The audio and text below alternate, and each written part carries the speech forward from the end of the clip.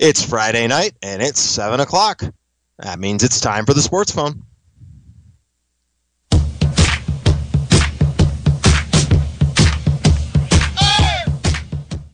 All right, Friday night, 7 o'clock. It's time for another edition of the Sports Phone here on KZYX. Jerry in Oregon, Jim in the studio. Jim, it's we're back. Seems like we never left. There's just time for another edition of the show. Things are just rotating around. We're back to Friday. I feel like I was here yesterday. It's sunny and 60 and springtime here. But I guess it's not totally the same for you because you've started doing your old loop again. You're not just driving 10 minutes to get to the studio anymore. I have recovered from carpal tunnel surgery where I use my hands all day long as a chiropractor, as you know, and I am back to work. Everyone, how you doing? How you doing? How do your hands feel? Let me tell you. Here's the best description I gave everyone today.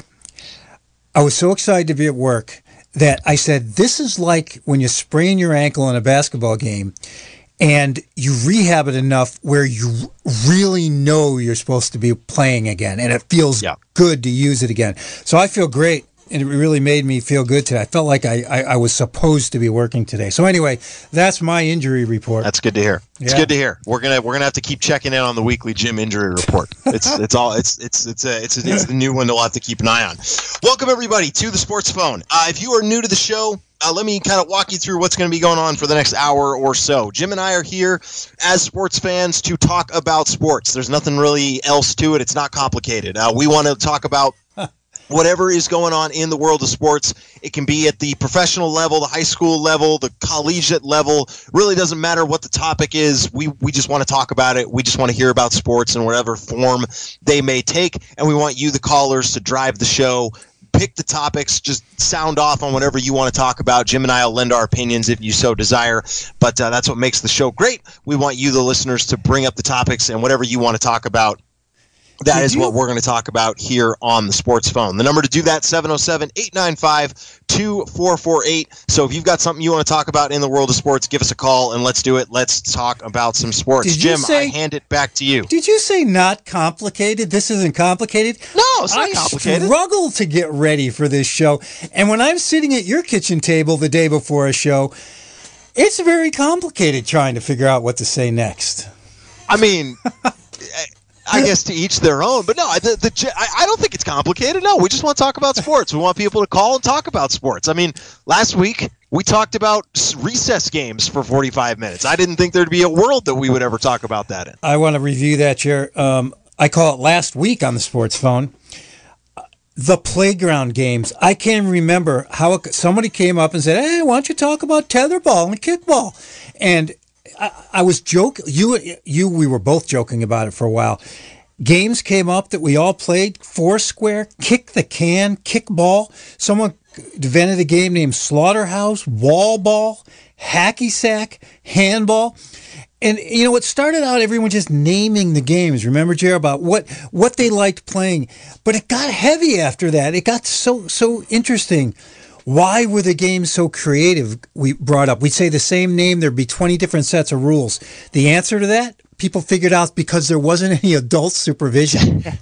Yeah, definitely part of it. No, and the other thing I think you kind of noticed as we went through that was that there was even like a regional aspect to it. Oh, in absolutely. A way, depending on where you grew up, that might have modified the game in some form. Like stickball was an East Coast thing. That wasn't played out where we were at all. Like, so I just think it kind of depended on where you grew up. That also modified the experience and kind of what happened with you and the sports you played, or yard and recess games. And the guy brought up, it might be for all you athletes, the first co-ed team you ever played on, the first experience, the social aspect of picking teams. I mean, that was priceless. Let's see who we got here. You're on the Sports Phone. Who's this? This is Jim Young. Who's this? This is Hal Cohen. Where are you calling from, Hal? I'm calling from Florida, Palm Coast, Florida. Wow. Jerry, can I introduce Hal to you? I was sort of... Absolutely, go for it. I was sort of prepared for this phone call. Wait a minute, this is not Jim Young from St. Lawrence University up in Canton, New York, is it? Yeah, and this is... Oh, my God. You were my hero growing up. A little background, and then you could tell everyone about me, Hal. Hal was in ninth grade when I was a freshman. So we went through 4 years of basketball together, him being the top scorer in New York State his senior year. And there was no one in his school. He went to a school about the size of Fort Bragg. There was no one in his school close to his talent in Canton, the small town my college was in. He played with us almost every day in the off season and sometimes during the season. And he would compete with the college kids. I ended up, as we found out a couple of weeks ago, when he tracked me down, we were close friends. And he was a superstar in high school, and he claims I was a superstar in college. Yeah, this is all true. And Jerry, can I tell you a story? Oh, I live for these stories because I don't know all of them. I think I do, but it turns out I don't. When I was in ninth grade, my father dragged me up to the college to play basketball, and your father Jim, he tells me, he's a freshman as well, so we're freshmen together. And but he says, he's looking at me and he goes, "Gosh, you look a little young for a freshman here in college." And I said, "Well, I'm just in high school." But he took me under his wing and helped me through playing with the college kids, and that's how I got to be better. But he was, as I tell everybody, Jim Young was a Division I player playing at a Division III level. And he was probably the most outstanding basketball player at St. Lawrence University, which is on the complete opposite side of the country as where you guys are. So you probably didn't hear a lot about him out there, but he was my hero. And then I just retired, so I was trying to track people down that were very important in my life over the years. And Jim came to mind, and his nickname is Rookie because somebody gave him the name Rookie. I think he was a young kid, and he was playing with the seniors and stuff like that, so they called him Rookie. But so I was looking for him, and everybody I said, and they said, he's disappeared. He's disappeared. I'm saying, and I'm computer illiterate, and I'm thinking, Jesus, what happened to him? Where'd he go? And everybody I called, everybody that I thought would know where he was, he said he disappeared. So I don't know if you guys have this out there, I'll end quickly here, but there's this thing called Google. Have you heard of that? Oh yeah. Yeah, okay, you guys got that on the West Coast? Yeah, they do down in the South in Santa Clara County. They've got a little bit of Google. And anyway, I click on his name and boom, it comes up. I'm like, wait, I found this guy, and then so I contacted him and had a great time reminiscing, and now I'm hearing about this great show that's winning all the awards out there, apparently. I love it. Jerry, ask him a question about me. Go ahead, anything. Well, yeah, Jerry. I don't know if this question is specifically about Jim, but it's something that I've always kind of wondered. So when Jim has talked about his time at St. Lawrence, he's always talked about St. Lawrence was a hockey school. Like, first and foremost, yeah. St. Lawrence is hockey when it comes to athletics. You grew up there. I guess what was the basketball vibe of St. Lawrence when Jim, before he was there, when he was there, after he left? Like, can you kind of talk about like the vibe of just basketball at the school in general? Because he's just always presented as a hockey school first and foremost. Well, it definitely was hockey. That it was D1. Hockey is Division I. Right. So that's like a Division I sport. So it's like Syracuse against Oregon or something. It's right. That level of, and that's the thing up there. But the basketball, when Jim was there or Rookie was there, they changed that a lot. That became like there was another school next to St. Lawrence called Potsdam, who also had many Division I players playing Division III. And Potsdam is actually where my father coached, and those games became the thing to watch as well, and St. Lawrence, obviously St. Lawrence hockey, but those battles there, and the coaches that they had there ended up being Division I coaches after they left St. Lawrence, and so that was a very high level, so if you were going to play at a Division III level, St. Lawrence and Potsdam State were the teams that you'd want to go to, and those are just some great rivalries, and I know watching their games when they were there, they would beat Division I team. They played down there. The coaches weren't afraid to play anybody. They would play Division I teams, and I know they won a few games against different teams, and I remember one year you guys beat Colgate. I remember that. Oh, yeah. And we beat Colgate and Vermont that year. And I think, I don't know if Vermont, Jared, but Vermont, because they were in the tournament. Have they always been Division One? I don't have probably, but I don't have an answer to that off the top of my head. Yeah, and then what's interesting is that Hal says, I was a D3 player that could have made an impact in D1. Well, think about growing up around here, Jared, a school the size of Fort Bragg. Mm-hmm. Hal went and started at a D1 school, Syracuse, under Jim Boeheim. And, that tells people from around here how good a small school player, how good you'd have to be. To make a D1, what you would look like, you'd have to, Hal scored 30 points a game in high school. There's not a lot of time in a high school game. That's more than a point a minute. Well, I did take 35 shots.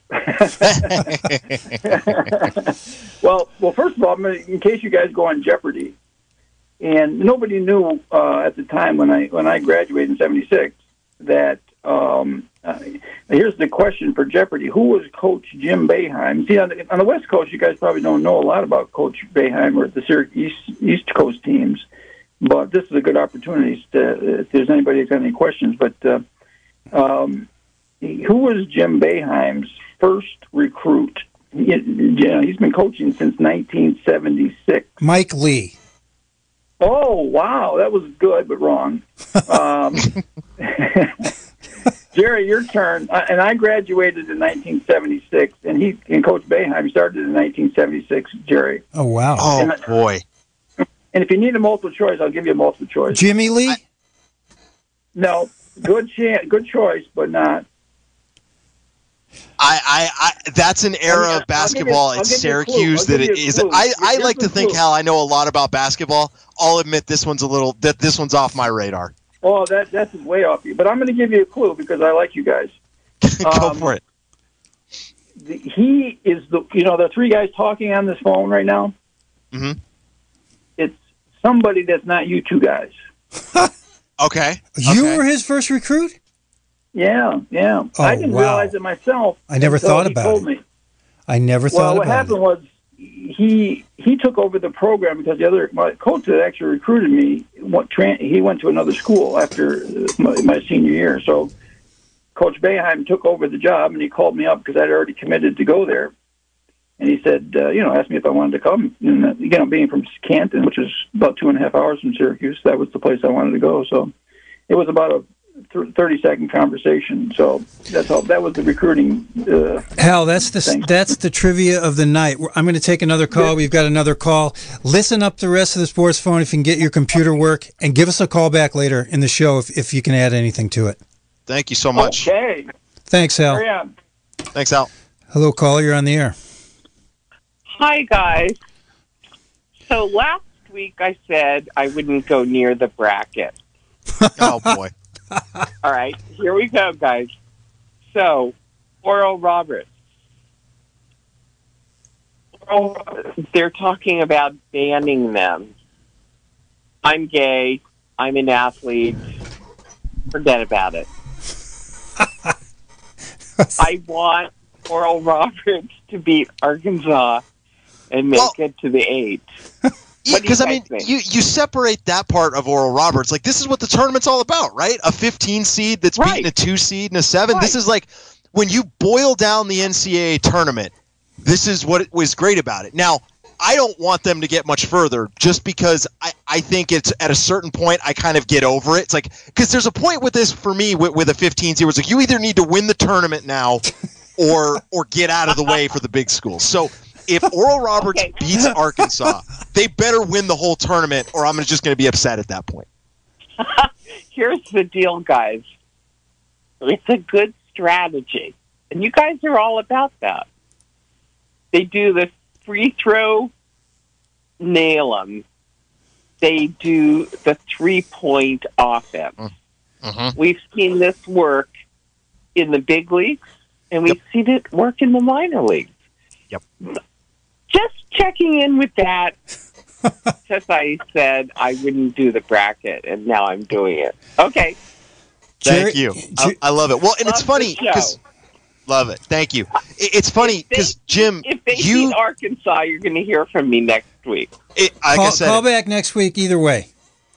Okay, got you guys. Thank you. Have fun. Thank you. 707-895-2448. Jer, you said you weren't even going to. Oh no, wait a minute. You didn't say you weren't going to watch. You said. Oh, I've watched a ton. Wait a minute. You said you're having more fun because you didn't fill out a bracket. Are you sticking with that? I am absolutely. I am having more fun just because of the standpoint of I don't need to constantly be looking at my bracket to see how good or bad I'm doing. I can just enjoy each game as a standalone thing. But that being said, I wasn't being facetious with that caller.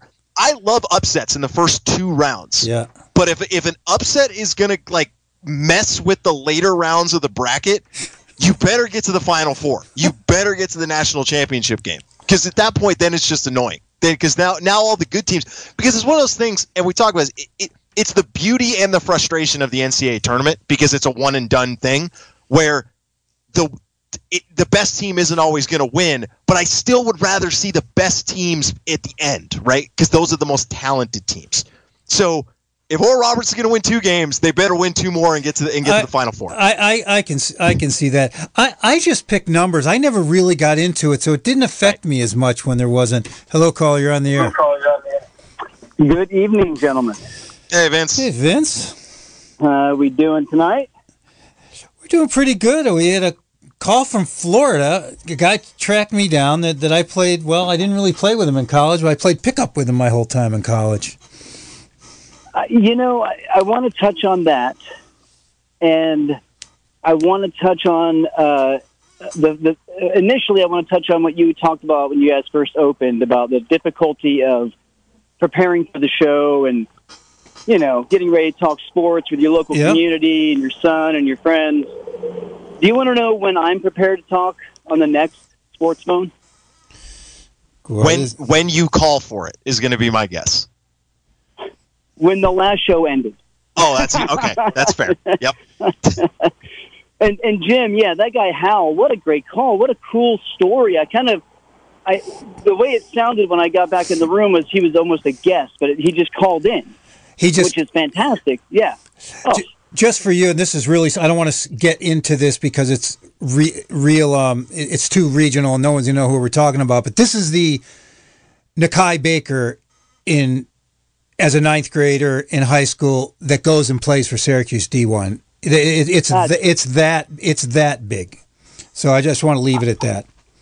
Yeah, no, that was fantastic, and I will comment to that as he talked about how you took him under your wing, and you were a D1 player playing at D3, and I just got to say from my heart, Jim, I was a young coach with no experience, and I would not have gotten to be the coach I was without the fact that you allowed me under your wing during the coaching time that I had with you. So I appreciate that. Feel Hal's emotion there a little to make sure I get that out there. That those 10 years we spent together at Mend, Ohio were very special to me, and you and Noah both were major impacts in my life, and I appreciated that. Oh, well, thanks. And now definitely. And now I turn to you, Jerry, and how dare you say the 15th seed should not win another game?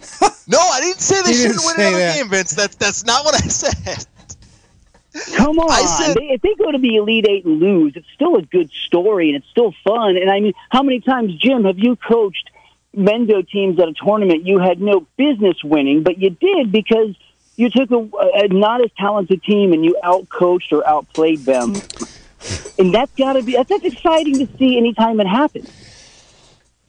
Jerry, you take this. You started it.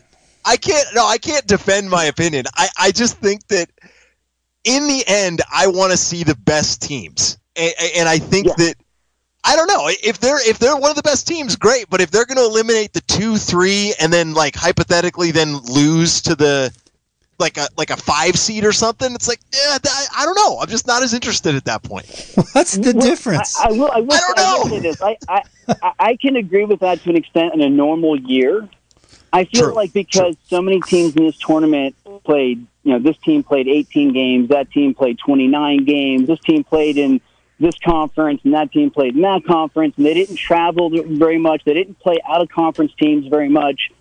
I think there were a lot of missed seedings this year than ever before because the committee really didn't have a way to gauge how good or bad some of these teams were. So I think that's playing into it because there's quite a bit of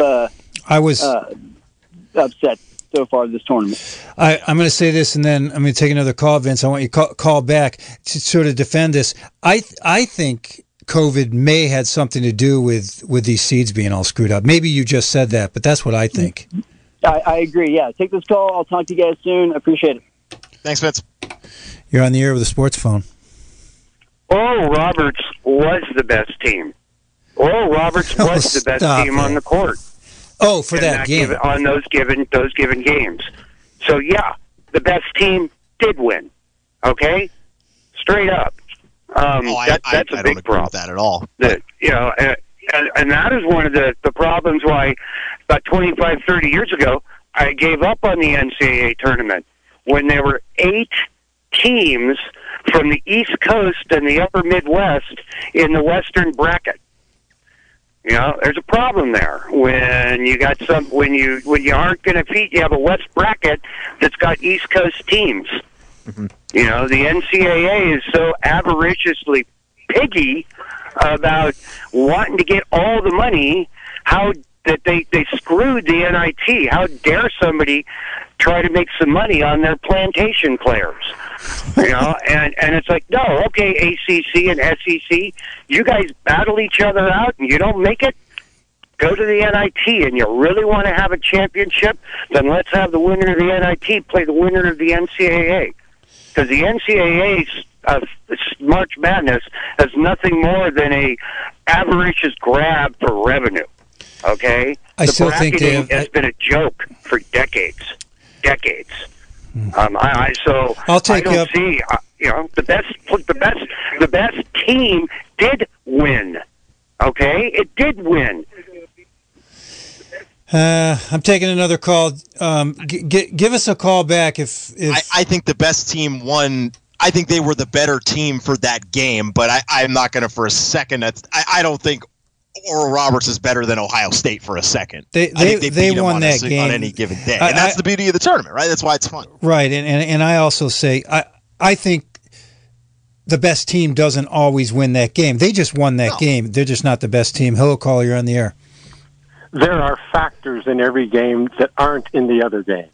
Oh boy! And Jerry, what happened to the guy that a few minutes ago said, I'm just digging the games as they go by, man. But no, they should either they go to the last 4 or else they should stop winning right now. That is like that's like get over that. I mean, they're going to do really well until they don't. And if that takes them to the last game, it does. And if it doesn't, go away. And if it doesn't, then it doesn't. But enjoy the game, like you said. But I don't want to get. I guess let me put it a different way, and maybe I didn't say it very well. And this might dig myself into a deeper hole, and I'm prepared for that. So I just throw it on top of me if this gets worse. But I'll give you a chance. Here's what I would say. I don't want to get invested in Oral Roberts now just for them to lose by 25 tomorrow when they play Arkansas.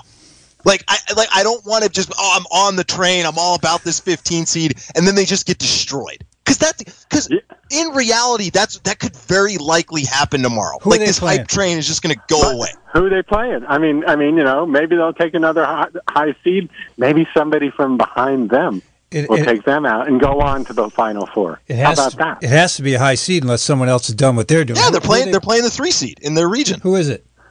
Arkansas. That's great. And that's what the previous caller said, that wants them to just go on and beat Arkansas. Because I hope they do. I absolutely hope they do. I just don't, like I said, I don't want to just get committed to this team just to have them lose by 30 and then it's all over. At this point, just make me I want to be invested. Just don't get blown out. That's all I ask, I guess. Well, and next year maybe you will be filling in the frames. Do you think because you're more invested than you let on to be? Do you think most people are cheering for the Cinderella, the Oral Roberts? Oh, absolutely. Oh, that is. Most people, I think there's an element of the population that they're not their team, but they're going, oh my goodness, won't this be cool? Sure. Yeah. There's a percentage out there, and it might not be big, but it might be big. It might be. I mean, people are going to talk about it, whether it's their team or not. I admit it. I check ESPN. So that sells the game, you know. I admit I have checked twice to see if Oral Roberts won. I checked the second game after they won the first. Through 2 games, they're super fun to watch. Like, I'll say that. Like, their games have been great. They play super fast. They shoot a lot of threes. They're really fun to watch. It's a classic low-seeded Cinderella team that has no big guys, that just plays super fast and shoots a lot. So from that standpoint, they're super fun. I just hope it's sustainable, because I think ultimately it's not. Okay, well, before I go, my son Cole wanted to say hi to Jerry, since he knows that Jerry's dad and I are like the same age. And so he said, Cole says hi to Jerry. He said, I say hello to Cole. Put him on. All right. Put him on? Yeah, put him Cole, on for you a want to second. get on and say hi to Jerry yourself?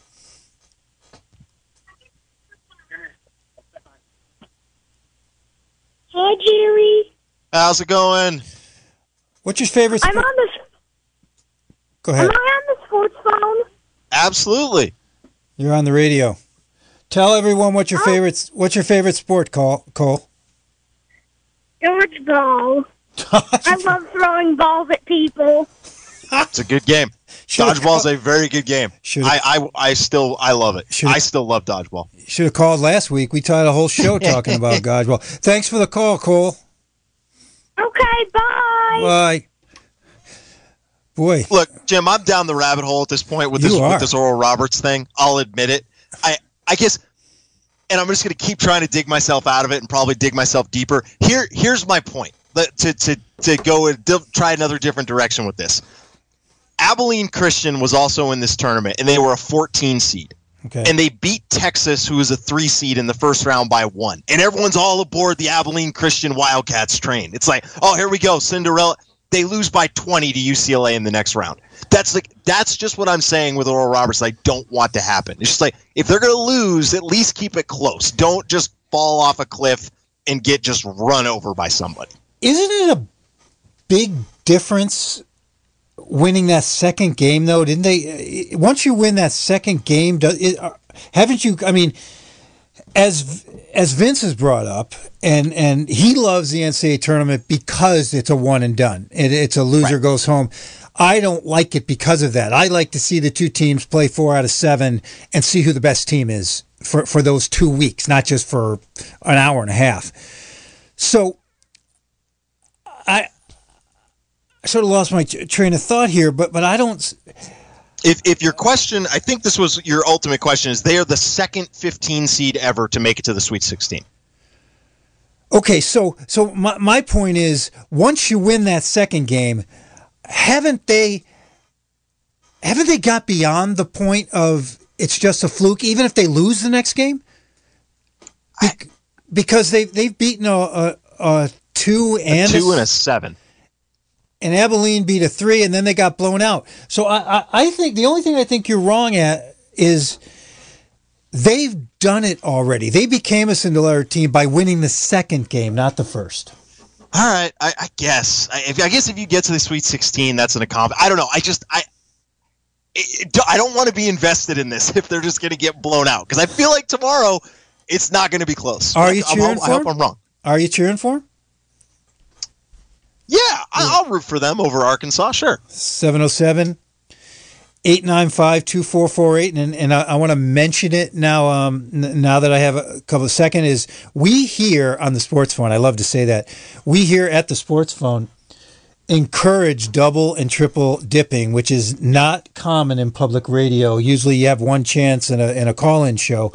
We encourage you to listen to what you say, listen to what the response is, and give a call back if you want to. If we have to cut you off short the second time, well, that's our job. But you're welcome to double, triple, quadruple dip. While there's no calls, Jerry, I also want to real quick from Rich Culbertson, the operations manager, the guy that I don't know. You ran a radio station, Jerry, but I am sitting in a sea of cords here. There are so many cords around me and so many buttons. and all that stuff. And Rich makes it all work.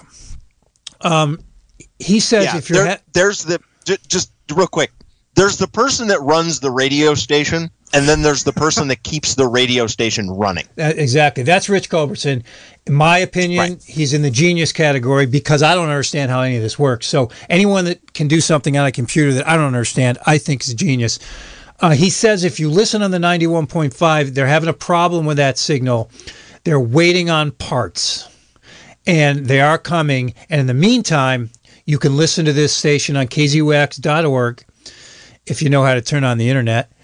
And you can listen on 90.7. A lot of people in the 91.5 can get 90.7, just may not be as clear, so give it a try. I just wanted to mention that. That's from Rich. The parts are coming this week. If you love 91.5, it'll be back. 707-895-2448. Give us a ring if you want to talk about sports halfway through the sports phone here on Friday, March 26th. On that note, let's bring it all back around. Let's see what happened today on Friday, March 26th. And we talk about on this day in sports. Jim, it's rare that we pick the same thing because we don't tell each other what we're going to choose before the show. And this is one of those rare occasions we came to the same event. And I am going to be anticlimactic and give you that answer after we take this call. You're on the sports phone. Jim. I am going to be yes. Hal Cohen. What do you got? Take this call. You're on the sports phone. You got to turn off your radio, Hal, or I'm going to hang up on you. Oh, I got to turn it off? Turn off the radio? Okay. There's a 7-second delay, so we were listening to you here talk, and it's hard enough to listen to you talk once.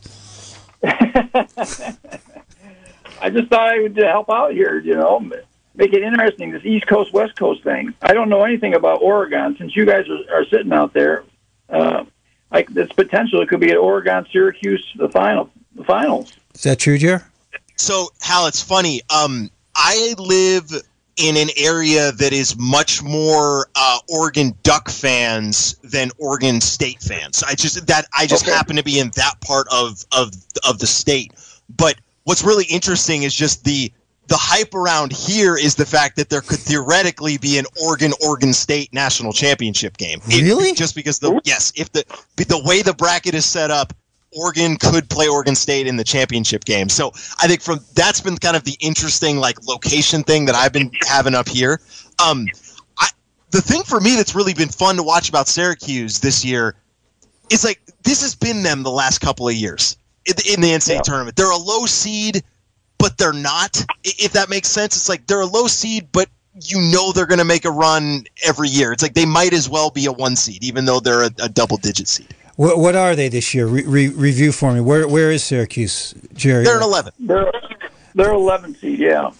But like you guys were saying earlier, the things have changed because of the COVID situation. Because they had 3 pauses where they had to, not do anything for a week or 2 weeks or whatever it was, 3 times this year. So they had 30 or 40 days where they couldn't play or practice and that whole thing.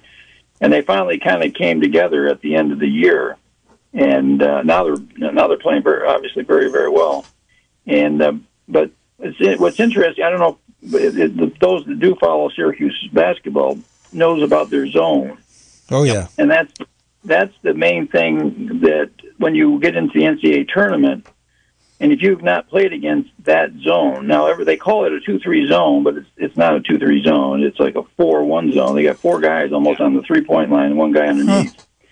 And they let the guy catch the ball most of the time at the high post, at the foul line, and force that guy to shoot. It's almost embarrassing because he's so wide open. But most of those guys can't make that shot, so it works to their advantage. But until you play somebody like that, and if you've never played if you don't practice against that, then you get in the NCAA tournament, you get these really good teams, and all of a sudden they can't, number one, they can't shoot, and they haven't seen that kind of a zone, and so that's why they've been so effective in the NCAA tournaments over the years. It's funny how I had it. My college coach was a big football guy. He played football in high school and in college, and he was a big Syracuse fan, and so we played a lot of zone, and he described the comparison he made for people that might be for football fans, the comparison that he made just to dealing with Syracuse's zone is in the football equivalent of playing against like the run the ball every time triple option, where you can drill it and you can get ready for it, but until you actually play against it, you're not going to be ready for it. And it's like that. He just made that comparison of it's so unique and so well structured every year. It's impossible to be fully prepared for it. And what I find amazing is why is no other coach in the country doing what he's doing? He's been so successful, and when I started with them, we were kind of a zone and more man-to-man and zone, and then I think he on out-of-bounds plays, he just decided all these teams have all these intricate out-of-bounds plays, and you get burned on them all the time. They get easy layups, and why waste practice? Half an hour in practice. So he started out by saying, okay, every out-of-bounds play, we're going zone. And then that's kind of morphed into, we're going to play zone all the time. So I don't have to worry about, other than a few things here in practice, wasting all this time on practice. So, like if you have to play against Princeton or all these teams that have all these intricate plays. Mm-hmm. And it's amazing that I haven't seen anybody else in the country do that. 707-895-2448. Give us a call if you want to add. Right now, we got pretty technical there. You guys lost me a little bit, but here, Jim, I'll make it less technical. Do you know? Here's the little fun fact, and this might be arguable. And then I'll tell you my philosophy of defense. But go ahead. But Jim, do you know by chance who one of Syracuse's two best players are this year? Have you followed them at all? This year, no. It's Boeheim's son. Oh, I did know that. I did know that. There was a whole special on ESPN that I watched on coaching your son and the son. And as you know, Hal, I coached Jerry from you might know this. I coached him from 5th grade, and every time we were such a small town. Every time he advanced to like middle school, the middle school coach quit. And then when he advanced to high school, the high school coach quit. So I coached his kids, him and his friends, from 6th grade all the way to 12th grade. And I have a theory about defense that Jerry knows if I have asked you, or offense, and that is it doesn't matter what you do if you all do it together. And that if you that was my theory, and I got a lot of flack for it. Like I didn't care what they did, that kind of stuff. But if everyone's on the same page, that's when basketball works. And I'll leave it. I'll leave it at that. So, if everyone plays a man right, it works, and everyone plays a zone right, it works. That's all I got. Well, the teams that they do play in the ACC now, used to be in the Big East, but the teams that they practice against this, so they have, but teams that have like 2 days to prepare for that, or even 4 days in the NCAA tournament is extremely, extremely difficult. And they recruit players that they're long, tall, and can get to these places that so guys can't get their 3-point shots. They've been very extremely successful over all these years, and it's funny that nobody else does that. Cal, we got another call. I can't tell you how much fun it's been to talk to you twice in the last month. Oh, great! I'm going to follow you guys forever. I'm going to get all my kids to follow you guys. So I love it. Keep up the good work. Thank you. Thank you. You're on the air with the sports phone. Yeah, hi. I just needed to call in because your discussion of rooting for a team that's doing a stellar job and may not go on. A couple of things. Briefly, though, yesterday on Latino USA, Maria Hinojosa's show, they had a wonderful profile of the year that Puerto Rico beat the Dream Team in the Olympics. It was way along the 70s, was it? I don't know. Dream Team number 2, I think. But go ahead. Yeah, but it was one game. Oh yeah. It was the first game of the Olympics that year, and they were, the Green Team was just, on fire and unstoppable and undefeatable, and even Puerto Ricans weren't even going to watch the game because it was just going to be a rout. But the Puerto Rican team, and it's interesting because it refers to what you were talking about. They chose this zone defense strategy, and they beat the Dream Team that year, and in that one game. And then they went on in the rest of the Olympics to not do so well. But that one moment is still a national holiday in Puerto Rico. And, this whole romance and mystique of rooting for the underdog and stuff. Uh-huh. So, there's beauty in that, even though, it may be a fluke, or it might be, who knows, whatever it is. But, it's really an interesting program, that show about yesterday on Latino USA, because, this guy is telling the story, and he is reliving it as he's telling it. And Puerto Rico, they still celebrate that day, when Puerto Rico stuck it to the Dream Team. So, anyway, so this is a takeoff. I was wondering where you were going with this at first, and it's sort of a takeoff on rooting for Oral Roberts and the team that's not supposed to win. Right. Is that where you're coming from? Yeah, and in responding to Jerry, not being excited because they're not going to, they're going to win, but then they're not going to go on to win. But that one moment of the underdog, David beating Goliath or whatever, is always, exciting in itself. It gives people, it cheers people up, and I always root for the underdog, whatever, generally, So anyway, thanks. That's a great. It was an interesting connection to what you were talking about. So. That really is. Wow. Thanks for that call. It's interesting, Jerry. I want you to. I think you're going to get to it. Is I have a problem with anyone calling anybody but the original Dream Team the Dream Team. And isn't that what he just did, though? Is that? Yeah. So okay. Let me hear the we'll go through this real quick. First of all, I want to say, I remember where I was when this game happened, because I still remember the USA losing to Puerto Rico. I do too. This was in 2004. It was the first game of the preliminary rounds in the 2004 Olympics, and the U.S. lost to Puerto Rico. It was the first time they had lost an Olympic game since 1988. And they not only lost to Puerto Rico, but they ultimately didn't even make it to the gold medal game. They got the bronze medal that year. Was it the second Dream Team? I mean, or the third? No. This was the team. To try to put some context around it, this was the super young, I think like first or second year in the league, LeBron James, Carmelo Anthony, and Dwayne Wade team. Okay. This was the team that the U.S. sent over there that, not to go too far down the rabbit hole, that could not shoot. Right. And so everyone just sat in zones, and the U.S. couldn't hit a jump shot. So that's kind of the background for this team. But I remember this game. I was at my grandfather's house in New Jersey, banging my head against the couch, watching the USA lose to Puerto Rico. And I remember too, and my take on it was more like the caller's take on it. There was no way after the first Dream Team went over there, no one came within 50 points of them. And we still, I mean, that Dream Team was with all the best players in the NBA, and then it got political after that. Some went, some didn't go, some wanted to go, some didn't.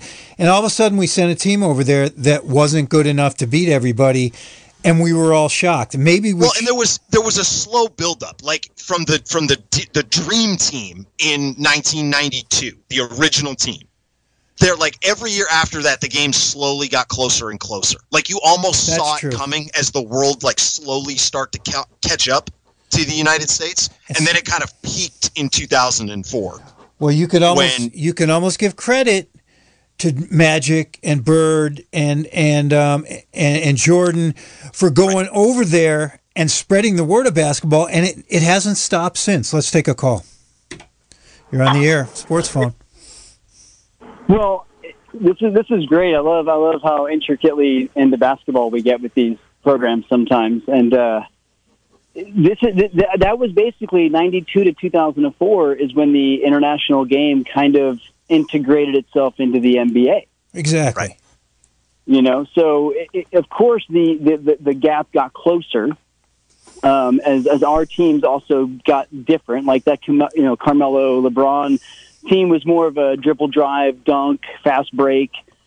You know, what's more impressive is not the zone for Puerto Rico working, was the fact that Puerto Rico wasn't forced into turnovers and allowed, because the best way to beat a zone is to get down the floor before the zone sets up. So, that was what I think the USA with that particular group was all about at that time. because if we remember correctly, too, the early 2000s was probably one of the worst jump shooting eras of basketball. Really, I mean, that was like a stretch where I got bored with the game because it was all isolation and dribble drives. It wasn't like it is now where you have spot-up shooters everywhere. But the other part of my call is I want to get in before you two do, just in case I have the same this day in sports, which is Larry Bird, Magic Johnson for the NCAA title. That's amazing. We always say we're all going to pick one, and this is the first time. Two of us have picked the same one a couple times. This is the first time the three of us picked the same one. How could you not, considering what's going on right now with the tournament? And I mean, Larry and Magic, come on. And Indiana State was not exactly a top 4 seed. Jerry, why did you pick it? First of all, I want to hear both of your reasons. Vince just sort of gave his. So I picked it because of the fact, one, it was the NCAA tournament, but also it's very well documented. I think NBA TV was the people that did it. I can't remember if it was NBA TV or ESPN, but they did a really, really good hour and a half documentary about the Larry Bird Magic Johnson rivalry. Right. And this was just they did such a good job framing this part of it as the starting point. This was the first, clearly the first. Yeah. They meet in the NCAA tournament, Magic wins, and then it just kind of all starts from there. And, you have Larry Bird, who becomes, they all talk about in the documentary, Larry's in Boston as the Great White Hope that he was called in Boston, and then Magic's out in L.A. doing his thing. And they just did such a good job documenting that whole story. And they did a really amazing effort to show this as the starting point. That's why it stood out for me. The smallest print on it for me jumped right out at me. I had no idea. Highest rated college basketball game ever on television. Yep. Yeah. And that's 79? 79. Right? Yep. Yeah. I mean, that's crazy to think that. Like that's such a great iconic moment for basketball, because those two carried the NBA into stardom in the 80s. I mean, the NBA had a foothold in sports, but those two carried it to another level, transitioning into Jordan, who carried it into the next level. But those two started it, and that was one of the most, obviously the most watched college basketball championship games. So that catapulted the NCAA tournament really to what it was, to what it is today. So Larry and Magic, you got to give them both credit, love them or hate them. They technically made basketball what it is today with that beginning right there in 79. Exactly. And then you got, that was one of the starts, and then them playing with the dream team, just, who knows what, it started somewhere, and some people give Magic versus Bird credit for it over Jordan. And some people say, hands down, Michael Jordan boosted basketball to what it is today. And it's, I think Michael Jordan prepared the world and the NBA for what LeBron James brought. Yeah, and Kobe Bryant brought, and that's where I think that it's transitions from one era to another. It's not who created who, really got it. Yeah, that's true. Because it had to somewhere, but how did it get handed off? And I think it got handed off in a good way, because I think the NBA is in a pretty good place, and the NCAA tournament's in a good place. So everything's thriving, and so the handoffs and the transitions have been done well. Mm-hmm. That's a good one, Vince. 707-895-2448. We've got, I guess we have about 9 minutes left. Get your call in if you want to. I'd like to know if anyone's voting against Oral Roberts. and it's people who root for. Here's a great little trivia question here. I mean, trivia. We've had this small school superstar from New York's called in twice from Florida tonight. Look at the date here, Jared. That means Hal Cohen was in the NCAA tournament with them in 1979. How about that for a trivia? That is true. Yeah. That's pretty impressive. I know. So here's a good one. I'll give you guys a stump the host. Who was the first 15 seed to beat a 2 seed Florida Gulf in the Coast NCAA tournament? Oh no, that's not true. Florida Gulf Coast is the one to get to the Sweet 16. They're not the first 15 seed to win though. Who to win a game, right. That was the biggest upset before the 16 seed won a couple of years ago. So the 15 seed beating the 2 seed was the biggest upset in the NCAA tournament. Who was the first one to do it and when? I have no idea, and I'm not very fast with Google. Mercer beating Duke stands out for some reason, but I think that was a 3 beating of losing to a 14. Yep, exactly. I will give you a hint. Tonight's main caller went to the school that lost. Okay, so it was Syracuse that lost. And so they were a 2 seed? Yeah. Yeah. Oh, it just depends on the era. You're going to say it, and I'm going to recognize the name, because it's not... So Syracuse lost to somebody as a 2 seed? Yep. What year? I believe it was 1989. No, 91. I'm sorry, 1991. Hold that thought. We got another call here. We could have an answer. Thanks, Vince. All right. You're on the air with a sports phone. Jim. Yeah. I guess that's me. I guess I was the one that lost. You were on that team? No, I wasn't on that team. If you're talking about Syracuse, we lost to Vermont in one game, and we lost to Richmond. Was another one. As a 2 seed, you lost to one of those teams that were 15. Richmond. Yeah, Richmond and. Gotta turn your radio off. Yeah, I gotta. Turn your radio off. Yeah. Okay, Jared, what do we got? We got 7 minutes left. Well, I don't know. There's a few different things we could talk about here.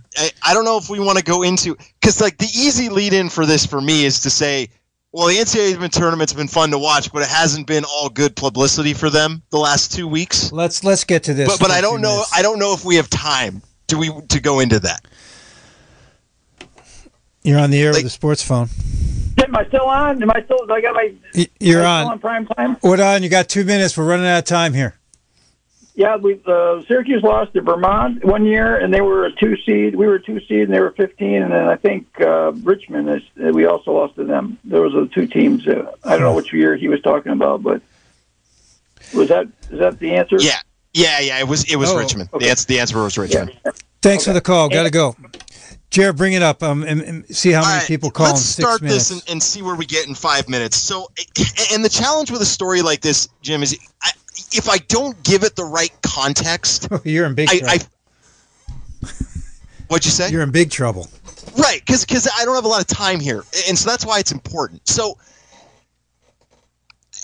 I'll try. So the NCAA tournament this year has the unique challenge of they're being played in bubbles, similar to the NBA playoffs, to the NHL playoffs, and all those types of things. The men are in Indianapolis, the women are in San Antonio, as opposed to normal years when they're played at various regional locations and then they come together for a Final Four. So that's just kind of the starting point with this.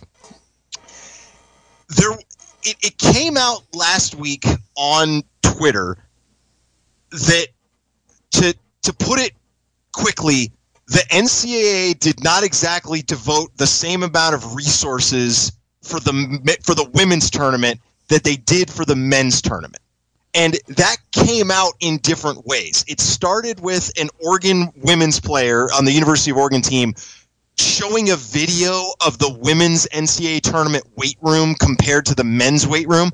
And for a quick version of this, the women's weight room was a rack of dumbbells that was probably between 5 and 30 pounds, and the men looked like it was a 24-hour fitness weight. It could have been not 24-hour fitness. It could have been like an Olympic weight room. So the women's looked like maybe a few weights at the Holiday Inn Express. Right, exactly, and a couple of yoga mats. And so it just kind of started this cascade of other things that kind of came up. Then the next thing you saw were the pictures of the food, and the women. It turned out they got what looked like, and I don't exaggerate this, you can find online, it looked like the food United Airlines served you on a 1990, early 2000s airplane flight, and the men had these luscious buffets, right? And so it started this controversy, and I know we're not going to have a lot of time to get into it, about just that whole sequence, and the NCAA almost trying to defend themselves in a way, or try to make excuses. and I like it. There's so much more to this story to get into because it's still ongoing in certain ways. But it just like there was a lot of things that came out last week about the treatment of the women's tournament versus the treatment of the men. And I have a lot more to say, but I don't want to just talk for the next 3 minutes. So, Jim, I guess I want you to jump in at some point here just to kind of bring some context. The last one you sent me, you have sent me tidbits of this right along. The first and the last summed it up. The first showed, 4 or 5 dumbbells, a very uncomfortable looking training table, and a room, about 8 by 10 room, and they called it the training room. And the men had, as you said, it looked like a 24-hour Nautilus facility. It started with that, and it ended with the budget for the men's is $28 million, and the women's is $14.5 million. And that was 2 years ago. That was in 2019. Oh boy.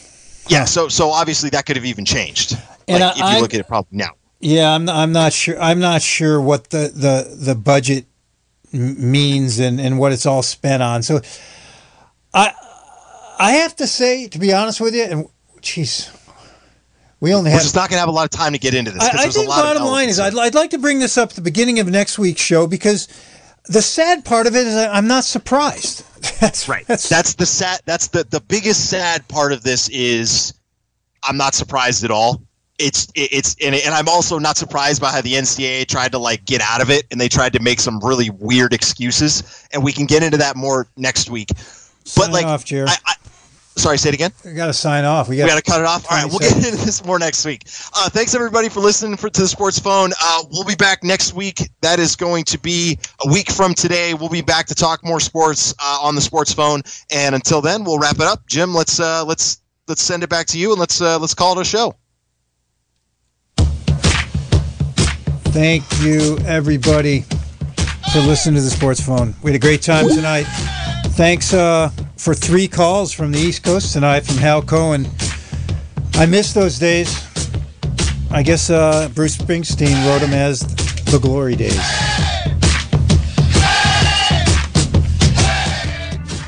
This has been a production of KZYX Philo 90.7 FM, KZYZ Willits and Ukiah 91.5 FM, and Fort Bragg at 88.1 FM, Mendocino County Public Broadcasting. You can check out our website at kzyx.org to find more content like this, and consider donating by clicking the red donate button in the upper right corner.